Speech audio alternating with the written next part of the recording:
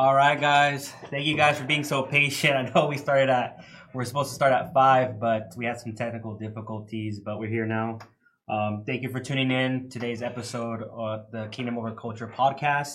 Got our brother right here, Danny, coming in from Tucson. Amen, yes, and then we got Izzy over here on the left side, co-hosting. So yeah, man, just want to start the testimony off here with what has God done in your life, brother.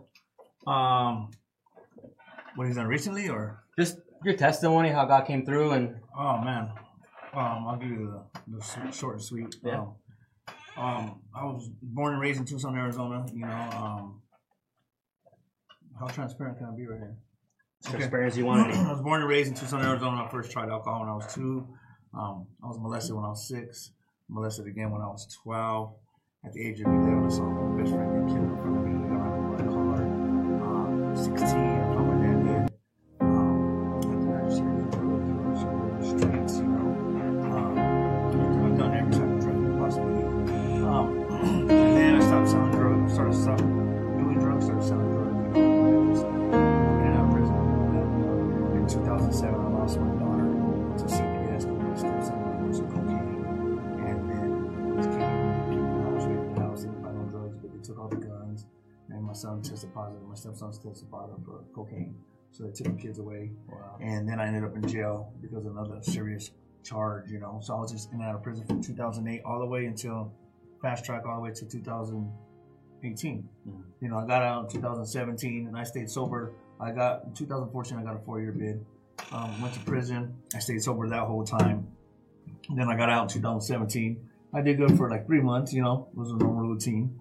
And then I went right back to the streets, started doing drugs again, started selling drugs again, you know.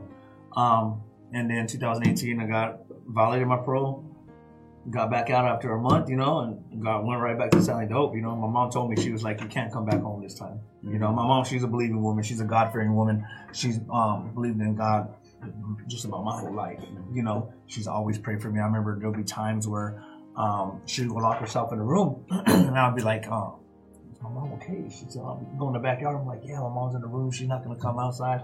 I'll go in the backyard and go smoke a blunt or something, you know. Yeah. You know, 2 hours pass by and she's still in the room. I'm like, what's going on? So I'll go put my ear to the room. I wouldn't hear nothing, you know. So I open the lock, you know, open the door just a little bit, and I see her on her hands and knees crying out to God. Oh, wow. Like 4 or 5 hours at a time, you know. So my mom was always a praying woman, and she'd always tell me, if you're going to be doing drugs or you're going to be selling drugs, it's not going to be happening here, because if you have traffic coming over here, cops come over here, they can take my house. You know, on top of that, this is a godly home. So in 2018, she's like, you can't come home. So I got out, went home, got my money, got my car, got my clothes, you know. I went and picked up my ex-girlfriend, and she was holding on my dope. Went right to selling dope.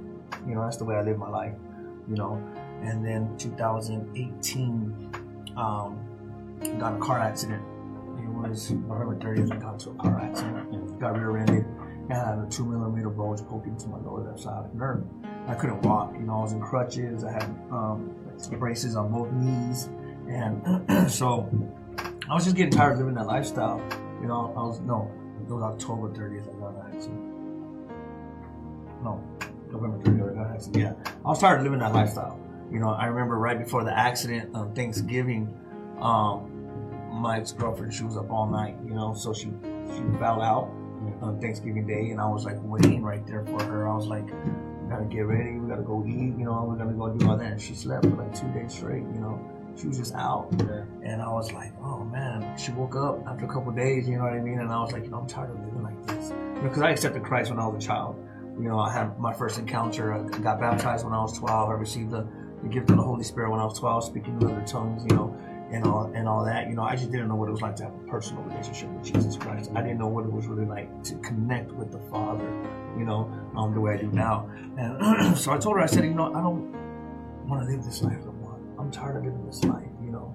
And I said, I'm going to go back to church. I'm going to start serving God. She just laughed at me, you know. She was like, he's going to sell drugs forever, you know. Yeah. And so the same thing happened, you know. I was going through the car accident and everything, and then Christmas came, you know, and I was still on the crutches. I was still struggling and everything, and she fell out again. You know, I remember I was wrapping presents Christmas Eve and everything, because my brother lived across the street from me, and so we got the kids, all my nieces and nephews, a bunch of presents and stuff like that, and she was wrapping presents, And then she fell out. You know what I mean? She was out for Christmas, and I wasn't going to go anywhere without her, Yeah. So she fell out. She was out for a couple of days, and she woke up again. I said, okay, I'm telling you, I'm going to go back to serving Christ. I'm tired of living like this. I don't want to live this way. There has to be another way, So January 3rd, I was doing heroin at the time. I started doing heroin in prison. It was the first time I ever did heroin.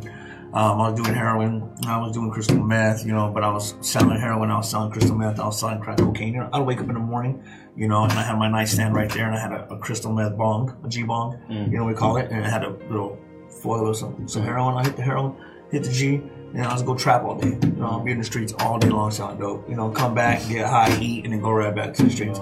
It was at a point to where the drugs didn't affect me in a way that it would affect normal people because I was always getting high. So I had built up a tolerance. You got used to it. I got used to it, yeah. I was able to function. I was able to eat. I was able to do all that stuff. And so I remember January 3rd, I woke up that morning. I said, that's it, I'm done. I said, I'm not getting high no more, I told her.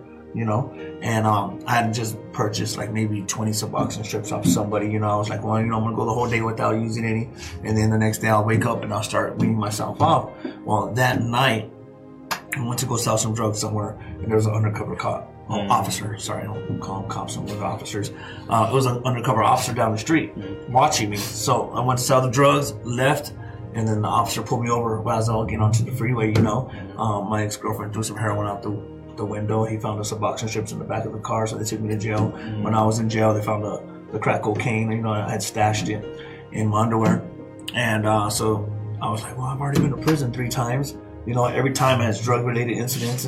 This last time was for possession with intent, class 2 felony. I was like, well, I'm going back to prison. I'm done. And on top, I'm dealing with the car accident, and I'm already going through the Malias, So they put me in a holding cell by myself. And I remember staying there all night, and I was like, well, I started getting myself mentally prepared to go back to do some time. I was like, I'm going to do at least 5 to 10. It's highly likely I'm going to do 5 to 10, And that's what I was just telling myself. So they woke me up the next morning, and they took everyone to court first because I was going to keep it separate from everyone because I brought contraband into the county jail. So they took me to court. I was the last one to court. I went in there, and the judge looked at me, and then pretrial spoke up, and the judge released me to pretrial services. And I couldn't believe it. Like my jaw hit the ground, and my ex-girlfriend was right there behind me, and I looked at her like she was like she couldn't believe it, So I got out. As I was walking back to the holding cell, I could hear God tell me, you can continue down the wide road of destruction, or you can follow me down the straight and narrow. And when I got released, I called my little brother. He was living across the street from me, and I was so weak. He came, picked me up, put me in his car, and took me home. And so I started. I was going through the Malias, and Sunday, I think this was a Friday. Sunday, I woke up, and my ex-girlfriend was in the living room, and I could hear her lighter. And I woke up, and I was like, "You gotta leave." I said, "That's it." And I was with her for 10 years. Went through the prison. She wasn't there for me when I was in prison. I was actually sending her money while I was in prison and stuff like that. So, but I mean, I guess you could still say we're together, But so I was with her for 10 years, and off and on throughout the 10 years. Every time I go to prison, it's kind of like a breakup, Yeah. So I woke up Sunday morning, heard the lighter, and I was like, "You gotta leave." I said, "As long as you're here, I'm never gonna get sober." I kicked her out. She couldn't believe what was going on, And I locked myself in my apartment, and I kicked cold turkey 17 days. It took me 17 days to kick cold turkey in that apartment. Wow. And the only person that was coming up and checking up on me at that time, was my brother, because he lived right across the street. I remember at 3:30, the ice cream truck would come through the apartment complex, and I knew my brother was an hour behind that ice cream truck, so when I would hear the ice cream truck, I would get excited because I was like, yes, my brother's going to check up on me, and he would come through and he'll check up on me, and I sat there and I kicked cold turkey 17 days. Wow. And that was like one of the hardest things I've ever had to go through. And if you don't mind asking, for the viewers and for the listeners, what does the cold turkey mean? Like, what is that? Oh, it's when you go through the Malias, when you kick without using any kind of Suboxone or what's the other thing they use? Anything to help you alleviate the pain, the withdrawals. You just lock yourself in a place and you go through it. My mindset was because it's like this. I could either go take methadone or I could take Suboxone, and I could sit there and draw this thing out for a year, 2 years, 3 years. I've seen people draw this thing out where their dose is real high, let's say 100 milligrams, and then they taper down, and it takes time to do that. Mm-hmm. Or I can just get it done. get it over with, go through the pain, you know, that way I don't forget it. Wow. And that's what I did, you know. But being in that apartment, you know, that was one of the hardest things I've had to go through on my own, but I wasn't on my own because that's when I was really close to God. You know, I remember going to the chiropractor, and the chiropractor was afraid to adjust my back because of the car accident, because of the bulge. He thought something was going to mess up even more in my back. And I remember I couldn't sleep one night. And when I was a child, I couldn't sleep. So my mom would always put worship music on. So I was just doing that. I had my laptop, you know, the police officers took all my phone. They took everything, you know. So I remember just putting my laptop in and just listening to worship music. And I woke up. It was around 12:30. And I remember just sitting on my bed, cross-legged, and I was just worshiping the Lord, you know. I was just bawling and bawling and bawling. And I just felt his hand push me in the middle of my back, straight down.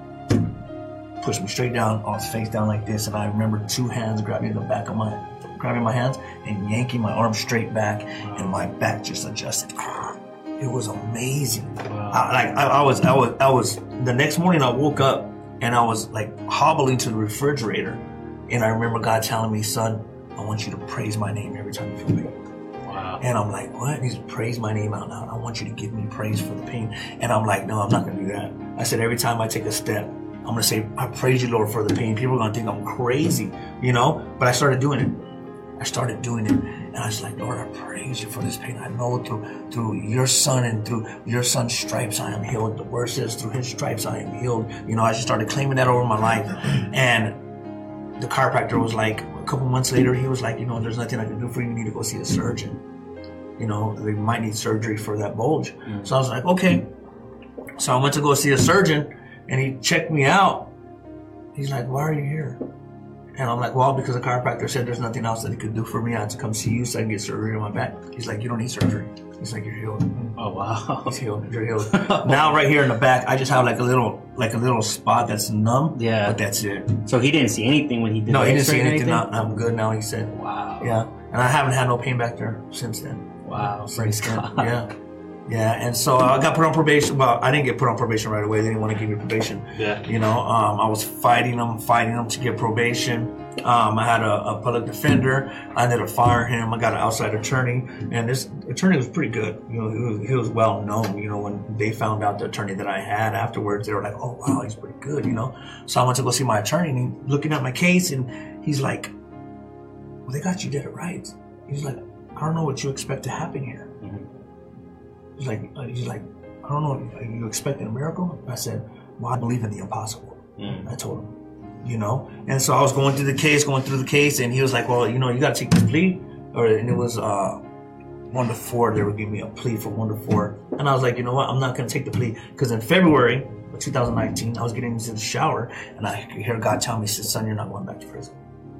And I stood on that. I don't care. It didn't matter to me how many times they said I was going back to prison. It didn't matter to me how many times the devil tried to tell me I was going back to prison. God told me I wasn't. And I stood on that. I stood on that. So we finally got a settlement conference because he said, if you don't sign this plea, you're going back to, they're going to take the plea away and you're going to have to go to trial. And I think it was like 10 to 35 if I lost that trial. So I was like, okay, tell him I want a settlement conference. And he's like, well, I don't think the judge is going to give it to you. I said, tell him I want a settlement conference. So we went, he got me the settlement conference, you know, so we went before another judge and a district attorney, and she stood up and she was like, you know what, we're not giving Mr. Mendoza probation. We're not going to give him probation. He's going back to prison. She's like, he's been a menace to society. His son got a hold of some cocaine back in 2007. He's had every opportunity to change, and he hasn't changed. He's going back to prison, you know. And so the judge stood up. I mean, he didn't stand up, but he spoke up, and he was like, it's going to be your job, Mr. Mendoza, to convince your judge to give you the least amount of time as possible. He's like, what have you been doing? So I told him. I said, you know, I started going to church. You know, I go to Celebrate Recovery on Fridays, on Tuesdays. I said, we come downtown right here and we pray for people. We pass out food. I said, as a matter of fact, it was a Tuesday at that settlement conference. I said, you can go downtown right here at the bus station at 6 o'clock and you'll see me down here. I said, I'm in church on Wednesdays. You know, I serve at church. We were doing food boxes at church. We'd go pass them out. And then one Saturday a month, and then the other 3 Saturdays, people would come in and we'd make food boxes and pass them out. I was in church like 4 or 5 days a week. And that's what I did. And I told him everything. And he looks at the district attorney. He's like, you need to go home and think about this, because people change. People change. 2 weeks later, I had a probation available plea. A month after that, I signed my probation available plea in October. Wow. You know, I forgot to mention this. Jaime was there. Brother Jaime, he went with me to my settlement conference, and he was in the back, you know, like jumping up and down out of his seat. And he's like, you know, and the judge asked him, he's like, do you want to see something? He's like, you know what, Your Honor, I've seen Mr. Mendoza change over the past year. Like, you know, he's really militant in everything he does, you know, and he's like, what do you guys have to do? Lose. Roll the dice. He's like, if he messes up, give him 50 years. You know? And I guess the district attorney, she was like, okay. So they took that plea away. They gave me a probation available plea. But if I messed up on probation, it was like 5 to 12. Wow. You know? And so I went before the judge. And the judge goes, you know, Mr. Mendoza, I read the super substantial mitigated packet that your lawyer has given me. It's amazing at the change that's happened in your life. You know, and people don't come through like this that do what you have done. Yeah. You know? And she goes, I'm not going to give you IPS. I'm going to give you standard probation because you already live a structured life. They're asking for 7 years probation. She goes, and I'm only going to give you 4. So I got 4 years probation that day. 2.5 years later, I got terminated early for probation. 3 months after that, I went and spoke at the probation office because they have like it's like a program where people who get off probation early, just like a program that they get put in, and if they get off early, they give out certificates and all that. Well, they had me go speak. The mayor was there, chief of police was there. That's when I met Vance Johnson, and that's all because of God. Wow. You know. Well, praise God. I mean, the mercy obviously was there. I mean, you can see like throughout your testimony that God was doing. You know, he was moving this chess piece. Yes. He was doing that over your life, and then ultimately, obviously, he extended that grace period where you know you could have done life, or you know you could have done more than you should have. And God came through. So praise God. You have a question? No, I mean I've known Danny since well, you know my testimony. So that when I told you my testimony that day that I went to that Bible study that Brother MK invited me to. He was there. That was the first day I was getting clean, and that's the day that I received the Holy Spirit. And when I met him, I mean, it took me a couple times of going, but since he's been such a blessing in my life. This is my first time hearing your testimony, and like he's a brother that, I mean, I would have never thought that all that stuff that you just said, because how like Jaime says, militant minded you are in the scripture. And I mean, I hit him up at least a couple times a week with the question of the day, you know. and he never gives me his opinion. He goes straight to the word, man. And that's, I mean, God bless you, bro. That's good. And then you have your music ministry. I mean, how's when did that start? I want to say that started I think right after I got put on probation. You know, we got the record label.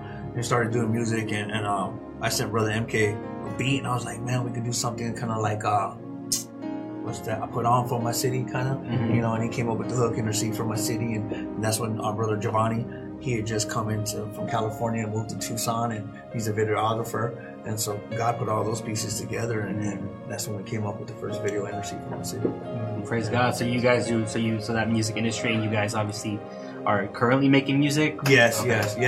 Giovanni just came from Anaheim. Okay. You know, he's gonna stay with me for about 10 days, and we're gonna shoot some music videos to release some more content out. Oh, praise God. And how did you stay encouraged throughout all that when you were going through, you know, the trials and judge and obviously trusting God? But how did you stay encouraged? Because a lot of people would have lost hope. Well, I mean, like I knew how to pray, and I've always been a worshiper at heart. You know, I knew it, and I was like, you know, I wanted change so bad that I was willing to just give God my all. I remember it was January 11th. It was the day the Dallas Cowboys lost the playoff game, 2019. The day before that was a Friday, and I remember telling my brother, I can't wait to church on Sunday. I can't wait so I can run up to that altar and give my life to Christ. Wow. You know, in 2003, I was serving Christ, and there was this old lady. Her name was Miss Barrow. I called her my grandma Barrow, and she's like, you know what?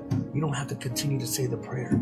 you just pick yourself up and you come back to him. That's what she told me. She's like, you don't have to continue saying this prayer over and over and over. You just pick yourself up and just give your heart back to him, you know? And so that Friday, I think it was 11th, I told my brother, I said, I can't wait to run up to the altar and give my life back to Christ. Well, the next day, my deal had a barbecue because the Dallas Cowboys were playing. We went over there, you know, I was going through the Amelias. I was sick, you know, I couldn't eat, you know, and I went to my family's house and they're looking at me like I'm crazy, you know, I'm sitting there sweating, you know what I mean? But I'm cold, I'm sucked up, you know, I'm like, man, and they're like tripping, you know. My brother's like, you guys have no idea what he's going through right now, you know. And, you know, at that time, you know, I was kind of like beefing it with one of my deals, and I was like, brother, take me home.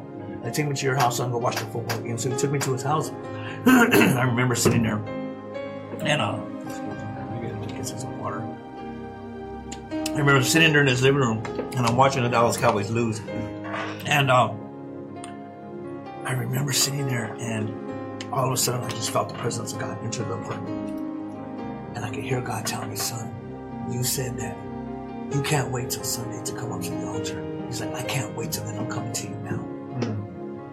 And I remember after I heard that, his presence just washed over me. And I just started worshiping his name and praising his name.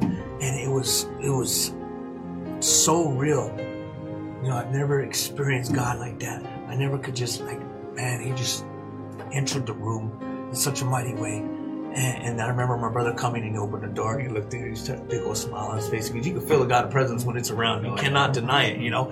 And I'm sitting there like jumping up and down, praising the Lord. And Dallas Cowboys are losing on TV. My niece is looking at me like I'm crazy, like they're losing. You know what I mean? I'm like, it don't matter, Lord, God set me free.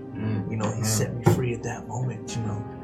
And so after that, you know, I was in my apartment for like 4 months, all the way from January to April without a job. I couldn't work or anything like that because of the case I had for the back injury. So I was in my word. I was worshiping. I was praying like 3-4 times a day, just getting it, just sitting at the Father's feet. Because when you're in God's presence, everything is going to break off of you. Everything, nothing can stand in God's presence. Nothing can. And I knew that. You know, so I was just getting into God's presence. I remember there would be times, and I would always leave my door unlocked, you know, and that because my brother would always come over, you know, and it was at nighttime. And I remember there was one time when I was sitting there worshiping God, and God just entered the room.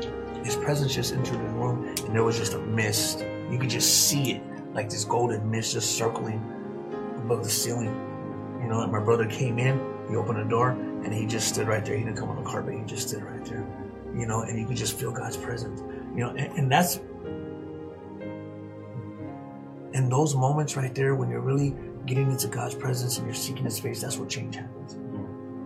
That's where change happens. Now, don't get me wrong. I mean, I still had to go through a lot of things because I didn't just become a drug addict overnight. I didn't just become a gang member overnight. I just didn't become a drug dealer overnight. You know, I didn't become all that overnight. It took time. It took time. So it's going to take time for you to actually get into God's word, to learn how to apply it and learn how to navigate the things of life that come, because it's a whole different struggle. You know, serving Christ isn't easy. No. You know, that's one of the hardest things I've ever had to accomplish. You know, and I'm going to continue to accomplish it every day. Yeah, because many people think that, you know, coming to Christ is just like something that you just go to church, you know, keep it at that. But in reality, it's a walk. And it's something that takes, you know, the process and of being, you know, a servant of the Lord is that you have to go through, you know, the battles of life. You know, it's like a roller coaster. You go up and down, so it's not a steady walk. There's many things that could happen, and that's where obviously the presence of God and the reliance of God comes through. Amen. I have a couple questions. Yes, sir. For you. You being the man of God you are, and just how in your walk, or the level of the walk you're on. So I got these questions. First one is, what do you believe are your strengths in your walk with God? I'm gonna do like the Apostle Paul says. He said, I'm not gonna boast of my strengths, I'm gonna boast of my weaknesses. Amen. That's good. You know? You know, and it's funny too, because like we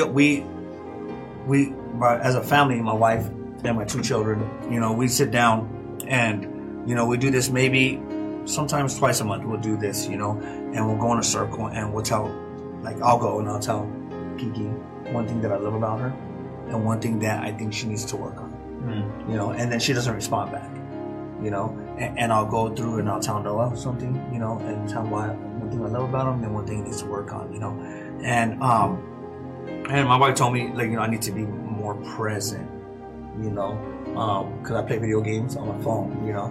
So I'm like, I know that's one of my weaknesses. It's funny too because I was fasting from the video games, and I started playing the video games again. What video games you play? Candy Crush, FIFA Soccer, you know, it's just like that, you know. I don't have a game system at home. Nothing crazy. No, nothing crazy like that, you know. So I wake up one morning and then Candy Crush is deleted off my phone. And I'm like, that's weird, you know what I mean? And I can't download it back to my phone. All I can do is go to Play Store and play it off the Play Store. So I'm like, this is weird, you know what I mean? And a couple days go by, you know what I mean? And then FIFA's off my phone. I'm like, okay, now this is not coincidence. I told Kiki the other day, I said, are you deleting the games from my phone? And she's like, no.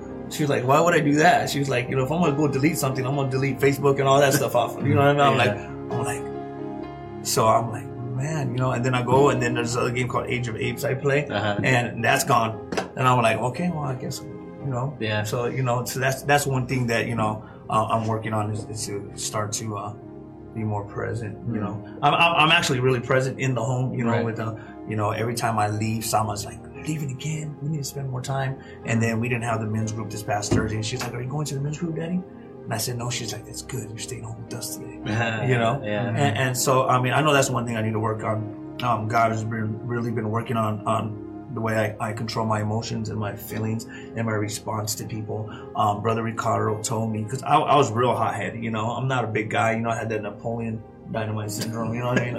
You know, Napoleon syndrome, you know. Yeah, I had that, you know. And then too, you're selling drugs, you got a gun, you think, you know, you can't be touched, you know. And that all got to my head, you know. So, you know, I've had to learn how to control my anger and my emotions. And Brother Ricardo, he works with me, and he told me something the other day, and I was like, I couldn't believe it. Like, he said it. He's like, you know, you're able to control your emotions and the way you talk and stuff like that. Like, and I can't do that, he told me. And no one's ever told me that, you know. And then, you know, he runs a crew, and I run another crew, and I was telling, like, you know, we work together, a bunch of brothers work together, and so I was telling him, I was like, you gotta learn how to lead these guys and talk to them and guide them. He's like, it's hard for me. He's like, you know, I can't sit there. And Brother Ricardo, if you're watching this, you know, forgive me for saying this, but it's for God to glory, you know.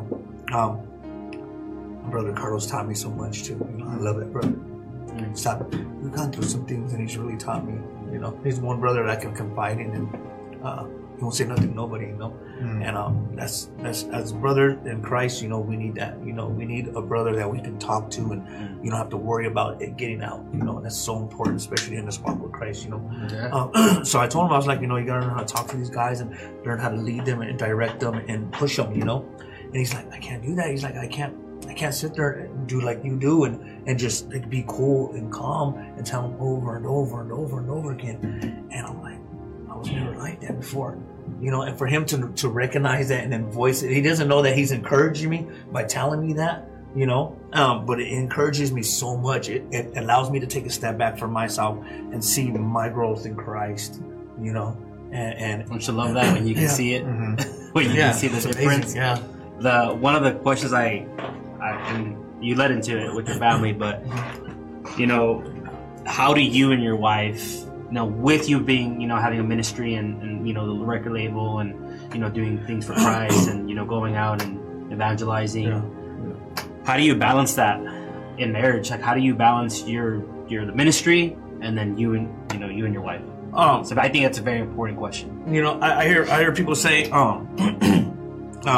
my family is my first ministry. But I say it like this, like, I want my wife to go everywhere with me. I really do. Like, I tell her about everything. I was like, you want to go? Do you want to go? You want to go? You know, today she's having a girls' day. She had her own time, and she went to go eat dinner with one of her friends. That's why she's not here, you know, and which is cool, you know. But I tell people, like, I want my wife to go everywhere with me. You know, like, I love my brothers. Like, I know Izzy, like, I know Giovanni's going to have my back. If we go anywhere, I know they're going to have my back. I know for a fact they will. But they'll never have my back the way my wife does. They will never be able to see the things my wife sees because she knows me better than anybody else except for the Lord. You know, so I want her to go everywhere with me. Let's go, babe. Let's go. You know, I want her to be a part of everything I do. I don't ever want her to feel left out.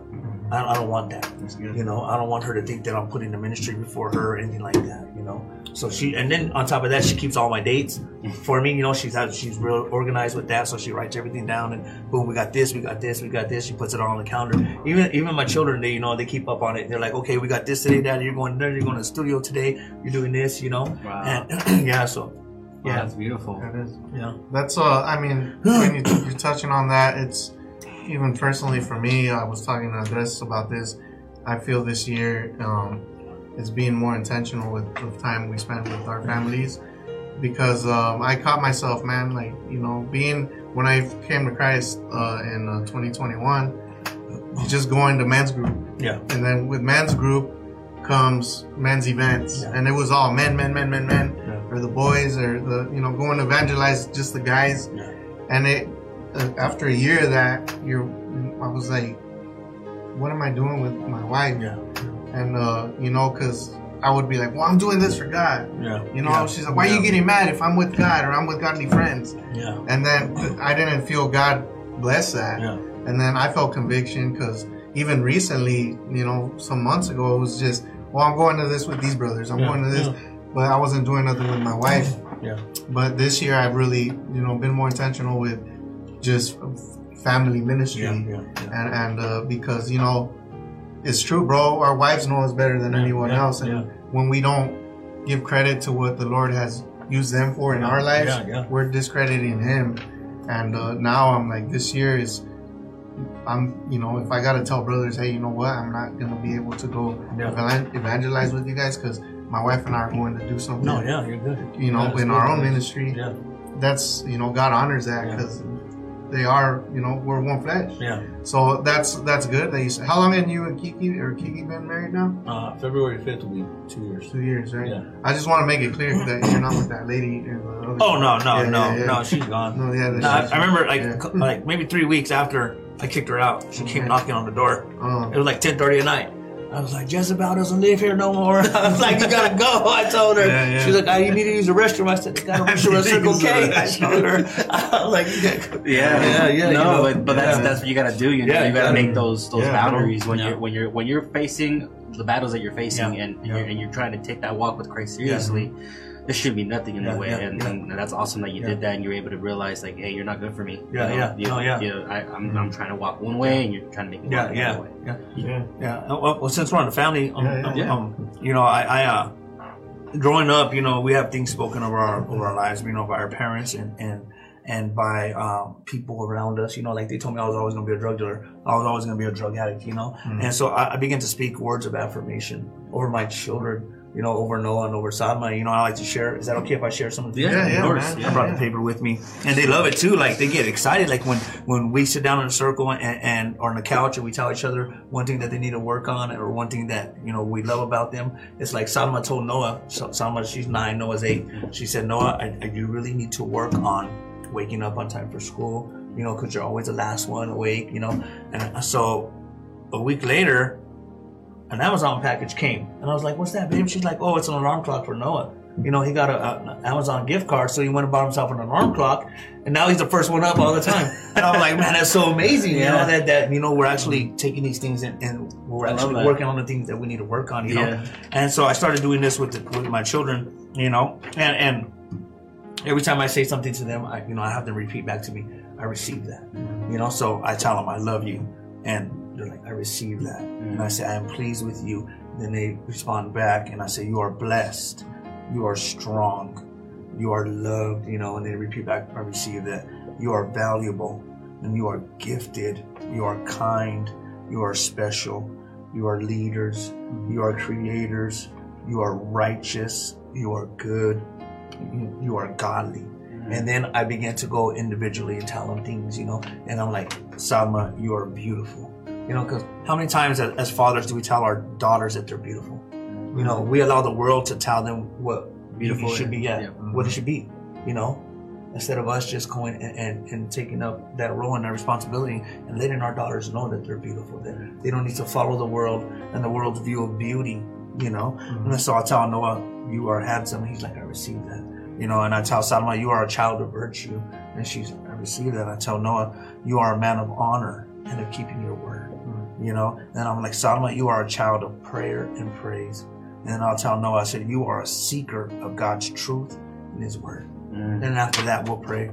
And that's powerful. Yeah, they love it. That's powerful. And like, you know, I hearing that, I just think of the verse where it says, "As for me and my house, you know, we serve the Lord." And I think that's very important because, you know, down in America and just, you know, in general, you know, people are not putting God in family anymore. They're kind of moving away from that. Yeah, you know, talking about family still, every time we would, to this day, you would always make me think, because all these concerts and stuff, you were one of the only brothers there that has his wife with him. And I know a lot of these guys are married. And that started bringing conviction to me, because my wife would be like, who's there? Oh, Jaime, Leo, or, you know, and all these guys, and Danny and his wife. Well, see, he takes his wife. Why can't I go? And then I was like, and I always assumed, they were men's events, but no, we turn it into something that it could be a family thing. So ever since that, I started being like to my wife, hey, let's go. That's because there's, you know, you remember that. And people remember, oh, did you see them? And oh, it's just them. But you always remember Danny and Kiki. And that's what I say. I want people to say Izzy and Adriana as one. Instead of, you know, one guy's doing his thing and his wife.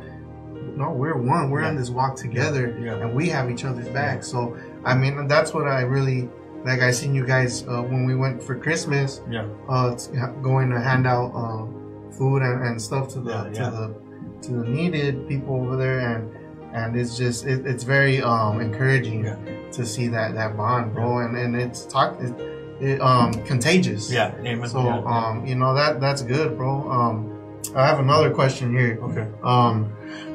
This is it's not on the family topic or anything, but it's more personal. In 2 Corinthians 3:18 Paul talks about being transformed from glory to glory.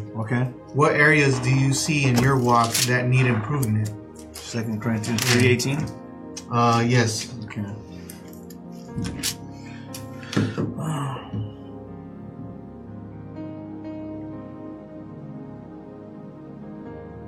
So all of us who have had the veil removed can see and reflect the glory of the Lord, and the Lord, who is the Spirit, makes us more and more like Him, and we are changed into His glorious image.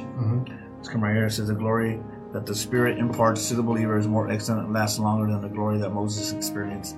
By gazing at the nature of God with unveiled minds, we can be more like Him. In good news, we see the truth about Christ, and it transforms us morally as we understand and apply it. Though learning about Christ's life, we can understand how wonderful God is and what He is really like.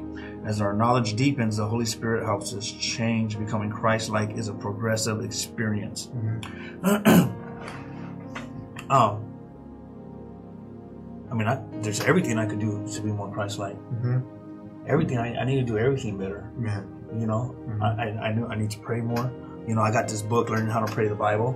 It's teaching me how to pray the Bible, you know, pray through the Bible. And that way our prayer doesn't become repetitive, you know, and like, we don't want to say the same prayer over and over again, you know, and so sometimes we just don't even want to pray. Like, you know, I'm praying for the same things, for the same people, you know, and don't get me wrong, we're supposed to go to the Father and continue to have that childlike faith and like, Lord, you said you're going to do this. Are you going to do it? When are you going to do it? Let's get it done, you know, but you know, when you learn to pick up the Word and pray through the Bible, it just gives you a whole different perspective on how to pray and what to pray for. I think, you know, can I add on to that? Yeah, go ahead. So I think with prayer, like for me, I know that I came a long way in that. For a long time, you know, I've been, you know, I pray and, you know, I talk to God, but I would never listen. And lately I've just been listening. And that's something that I've just been trying to do this year, you know, and instead of just coming to the Lord for things, I'm asking and I'm listening instead of always just coming to God. That's good, man. And do you have another question? Yeah. Oh, well, I just wanted to say, with the prayer, or with this scripture, something that I've been trying to work on, and it's crazy because I never thought I had an issue with my prayer life, but this is why it's so important to gather with other brothers or other believers, because like it says, iron sharpens iron. Yeah. And if you seclude yourself from the body, thinking, oh, I don't need to go to church. Yeah. Because, you know, there's some people out there like, oh, I don't need to go to church. I got the word. Yeah. But when I be around Andres, man, this guy prays for everything. Yeah. Like, man, he's walking outside and there's a bird flying by and he starts praying. And, I mean, that really changed my perspective on prayer. Yeah. I was like, I don't just need to pray when things go bad or when I need something. Or I started, because I give thanks to God, but really looking at creation and giving thanks to God, like, man, thank you for these birds. Yeah. Thank you, because everything is worshiping Him. Yes. And just being around Andres really changed my prayer life, because, man, I'm praying nonstop, and it's just constant communication with the Father. And that's one thing that I really needed. And God uses the other believers, the other saints to show us, because if we, going back to some people don't feel that they need a fellowship, you know, if it's just me, it's hard to grow and share your spiritual gifts with the body. That being said, go ahead. Well, if you look in the Bible, for me, like when last year, after I got married, you know, it was real hard for me to adjust. You know what I mean? I've been single my whole life, basically. You know, me and my ex-girlfriend were back and forth, and I'll go to prison for time. And, you know, and then after I started serving, after Christ came back to get me, I was single for 2 years. You know, I didn't have time for women. I was just serving out there in the streets, and I'd be like, man, I can't wait till God brings me a godly woman, you know, because I'd always run into women who need prayer or need to connect them with, and I couldn't do it because I wasn't going to go down that route, because in 2003 I started serving Christ, and I got taken out by by my own desire, but the devil used a woman to do it, you know. So I was, but after I got married, and it all began to sink in. I was like, I can't do this. I was like, it's like, you gotta go. You know what I mean? I was like, I can't do this. You know, and she left, and then she came back, and she left. You know what I mean? And then she came back, and then she moved to Phoenix. You know what I mean? And I was sitting there going through this, and I'm like, man, you know, I'm sitting there going through this, and then I began to pull away from everybody. You know, I began to pull away from everybody. I was like, you know what? I don't want to be around anybody. You know, what are people going to think? What are people going to say? You know, and I was the main cause of it all. You know what I mean? Because I hear people say this: marriage is hard. Marriage is not hard for men if we learn how to get out of our own way. If we get out of our own way, it's not going to be hard. It's not. Why? Because we feel like, oh, women shouldn't tell us what to do. We shouldn't have to lay down our lives for a woman the way that Christ laid down his life for the church, you know. But if I begin to lower my pride, and it has a lot to do with pride, you know, if I begin to lower my pride and learn how to serve my wife, it becomes easy. Don't get me wrong, there's things you still got to navigate, but it becomes easy, and that's one thing that I've done, you know. But let's go back to how would you begin to pull away from everybody? Begin to pull away, you know, and I could just feel God just feeling so tough, but I didn't want to be around anybody, you know what I mean? I stopped going to church, you know, and it was like for a month I stopped going to church, and, you know, it was hard for me to go back to church, you know, and everything, and you know, and I realized, you know, and that we're made for a relationship, you know. I heard Pastor Whalen preach on, you know, we're made for a relationship, and I began to look in Genesis, and when God created Adam, he said it's not good for man to be alone. He created Eve. You know, and what was the first thing that the devil attacked? Eve, and that relationship between Adam and Eve. He attacked that relationship, and then he attacked the relationship that man had with God. He attacked it, and it caused separation. That's why they got put out of the garden, because of sin. Sin causes separation. You see what I'm saying? Yeah. So that's why it's so important. You know, you get plugged into church, you know, but you also find a group of believers, you know, you get plugged in, you know, because the body is not just inside the four walls, it's outside the four walls as well. You know, and you get plugged in. You get plugged in. It doesn't matter where you're at, where you go, you know, find someone, like I said, that you can talk to, someone that you can confide in. You know, Brother Ricardo's one person for me, and then Pastor Dan, he's been discipling me. He's one person, you know, I went and Pastor Dan actually called my phone one day because I left a flyer at the Bible store. I forget the name of it, in Tucson. And he called me and asked me if I was a pastor, and I said no. And he's like, well, I just want to encourage you, you know. So he began discipling me, you know, and I began to share things with him. And it's easier. I found it easier to share with him because he doesn't know anybody that I know. You see what I'm saying? Yeah. And because of that, I feel more free, like, you know. And he was, you know, and I love Pastor Dan too because he never gives me an answer. He'll just ask me a question, and he gives me time to think about it and answer the question. He always will. He'll answer my question he'll answer my questions with questions. And I'm like, so I gotta sit there and think. I'm like, okay, you know, I do. Yeah. You know, That's and I'm good. like, man, it's good. It's really good. You know, and I've seen people get upset with him because he's all he's doing is merely simply asking a question, and I've seen people get really upset with him. You know, But it provokes the conversation. Yes. And obviously, you guys are ultimately just trying to seek more of God and all that. Yeah. You were gonna ask, brother. Yeah. I was going to reiterate on when you said about it was about marriage being hard, and that's really true what you say. It's because we get on our own way Yeah. with pride, and it's always about us. Our wife's going to submit to us, and we submit to them, Yeah.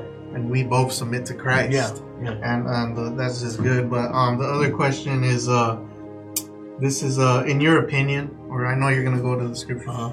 In your opinion, what do you see the church or the body of Christ doing well and not doing well?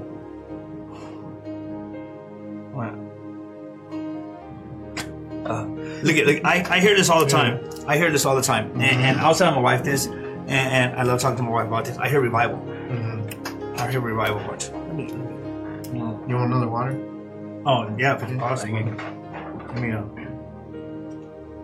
Give me the definition for revival. Thank you. Sorry about that. So I hear this a lot.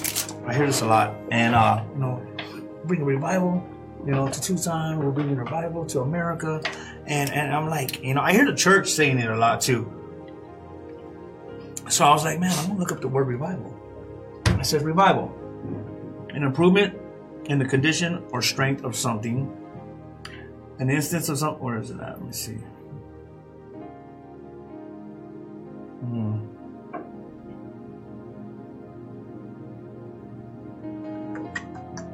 me see.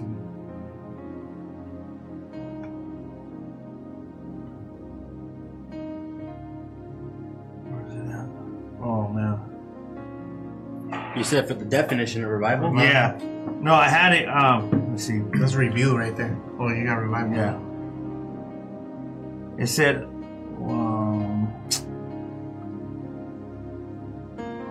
Look it up. Yes. oh, no, I got Like it. a renewal and awakening, right? Yeah. Oh, yeah. You know, but my thing is to what happens when you got to revive something? Why do you have to revive something? Because it's, dying. Because It's it's dead. dead. So why are we saying we're going to be revival if we're supposed to be living in Christ and we're supposed to be alive? The church shouldn't have to be revival. We shouldn't be living. They need to bring reformation. Things need to change. You know, things need to change. You know, and that starts with me. You know. So when they say we want revival, what do you think most people? I think they want people just. When people say we want to be revival, they just want people to give their life back to come to Christ. They want an awakening to happen. Like it says in an awakening, that's what they want. They want people to come to Christ and you know. But when they say revival starts with us, it shouldn't start with us because we're already alive. We're already living. We don't need to come back to life if we're already living in Christ, because the Holy Spirit dwells in us and lives in us. And that's what the Word of God says. You know. Yeah. Now, yes, we want reformation needs to happen in the church, and revival needs to break out across the believers. Yeah, when I say we want like a revival event, I think that those are nice for non-believers, but it's more like the word revival to me is really close to a feeling. Like, oh, I feel revival, and then people mistake the feeling. They start considering the Holy Spirit as a feeling instead of a person, you know, and that's dangerous. And then after that revival, then what happens? People start like after a few weeks, that hype goes down Yeah. because it's a feeling to them. Yeah. It's not real. Here's the question: Okay. you're talking about the Holy Spirit being in us. Yes. Can a Christian be possessed by a demon? A real Christian? We gotta look at see what a real See what believer is. Scripture- Yeah. Yes. That's First John. And that's a really I feel a question that brings a lot of separation between some believers. Yeah. But I mean, it's a real question because it's out there. And before I started reading First John, Pastor Dan was like, he asked me a question. You think your wife's a real believer?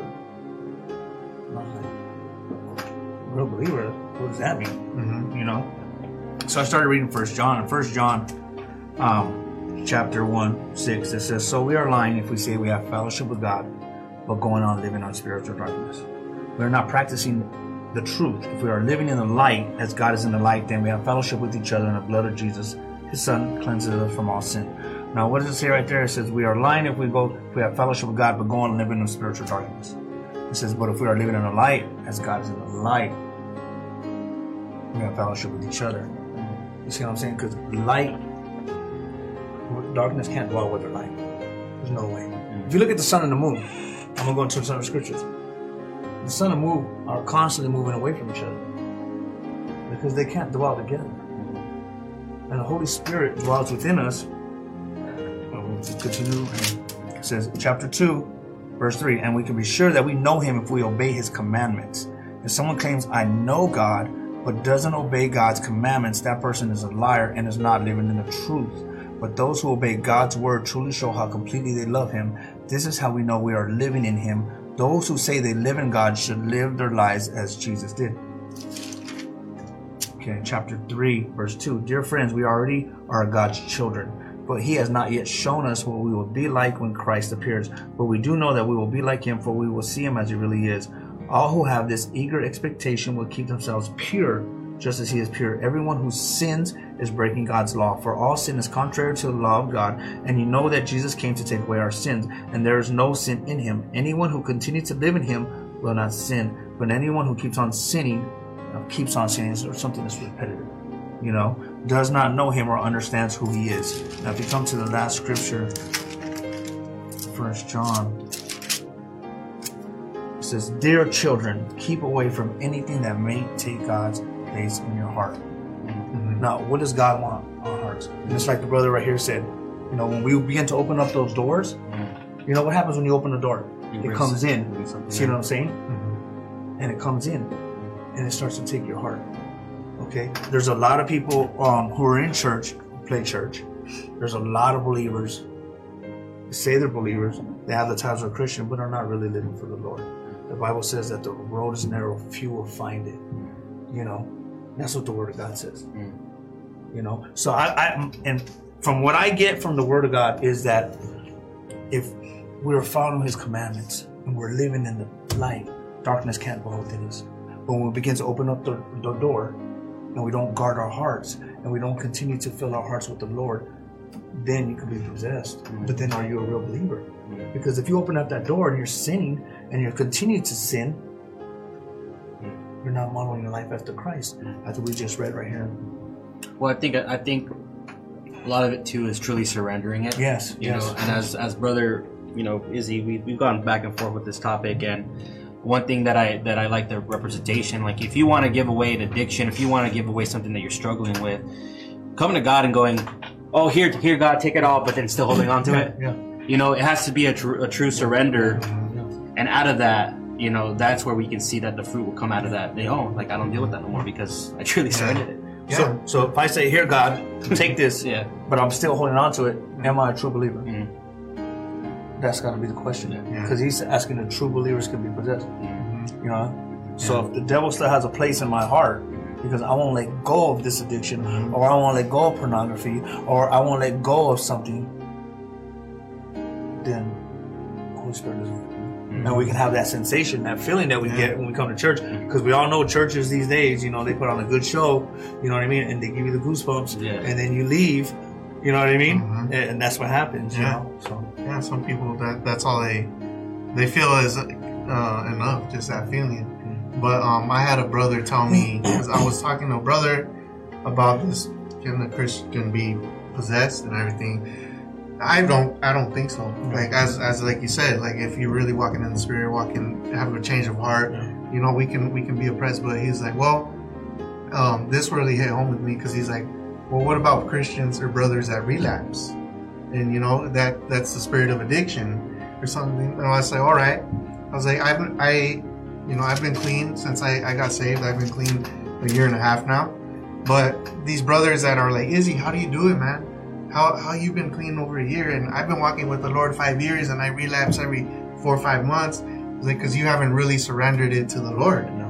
You're holding on, and then you guys aren't taking responsibility and being held accountable when you say, oh, it's because I have a spirit of addiction. No, you ain't. No, you don't. You're just not giving it. You're not giving it to Him. You're not held accountable because you blame a demon or a spirit of addiction instead of recognizing that you're not willing to give it up to the Lord. And it's possible to let the addiction go. Mhm. It's possible. It's like, what was it?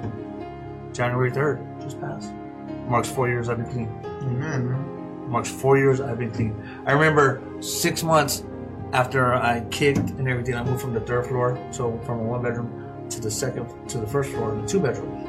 And I was taking my bed apart. You know, I got a king size bed, so you got the double box spring. And I pulled off my mattress, took it downstairs. I pulled open the box spring, and there was a 1/2 gram of heroin sitting right there in between the box springs. You know, and I got it and threw it away. You know why? Because I was really chasing after the Father. I was really getting into His presence. I was letting it go. I was like, Lord, take this. I surrendered everything to Him. You know? Yeah, and so it's possible to stay clean. It's possible to give it up and remain sober. Like, I wouldn't even take a month to relax. Like, I messed up my ankle at work, and I'm like, I wouldn't even take a month to relax. I'm like, no, I'm not doing that. I'm not going back that way. You know, because that's all it takes. It's for me to open the door, give the devil, like Hyman says, a pinky toe, and it's over with. It's a wrap. You know, you can stick a fork in me. Well, praise God that we can do that. Well, any other questions you have? Any questions? Anything you want to add before we conclude? You know, I always, you know, when Grandma Barrow told me I didn't have to continue to say a prayer to come back to Christ, you know, all I got to do is just pick up my cross and follow Him. You know, one thing that I tell people, you know, whenever I'm ministering is like, I want you guys to come up, and if you guys really want to dedicate your life to Christ, you're willing to deny your flesh and pick up your cross and follow Him. You know, because this prayer is not going to save you. It's what you do after this prayer. Amen. It's what you do after this prayer that's going to, you know, you got to continue to deny your flesh. Amen. You got to continue to kill your flesh. You got to continue to get into your word. You got to continue to be a doer of the word. You got to continue to do it. You got to continue to do it every single day. Every single day. You know, so it's not the prayer that saves you. It's not. Yeah. You know, and I just want people to understand that, you know, I see it going on a lot, you know, many people got saved, many people got saved, but how many people are really having a change of heart? How many people are really surrendering? Have you surrendered completely today? And if you haven't, it's possible. All you got to do is get on your knees and like, Lord, I surrender. Take it from me. Take it from me. And He'll do it. If He could do it for me, and if He could do it for my brothers right here, I know He can do it for you guys. I know He can. Amen. Amen. That was beautiful, man. Yeah, leaving it with hope at the end of the day. And that's what we live for, is to bring you guys the hope in this podcast. And we just, you know, we pray that whatever was said today, that it ministered in your heart. So I want to pray out real quick before we end it. So thank you, Father God, for this testimony. We thank you for the viewer, the listener, Lord Father God. We pray that Father God, if they are struggling, if the person who's hearing this and heard Brother Danny's story can relate in a lot of ways, we pray, Lord Father God, that you meet them where they're at right now. Show them who you are, Lord God. Bring the fire, Lord Father God, that you produce over their lives to take away anything that they're struggling with, Lord Father God, and showing them that you are there with them. Free them, Lord Father God, from anything that they're going through, and show up, Lord Father God, like you show up in our lives. unravel their minds, Lord Father God. Continue to shower them with your love. Right now, where you are at, just receive God's love for you. That He did die on the cross. That He did rise 3 days later from the dead. And everything that He said came true. And He can do it for you. Like my brother said, He did it for us. He can do it for you. So we thank you in Jesus' mighty name. Amen. Amen. Well, praise God. We love you guys. Thank you for tuning in on this episode. And you guys have a wonderful night. Thank you for tuning in. God bless.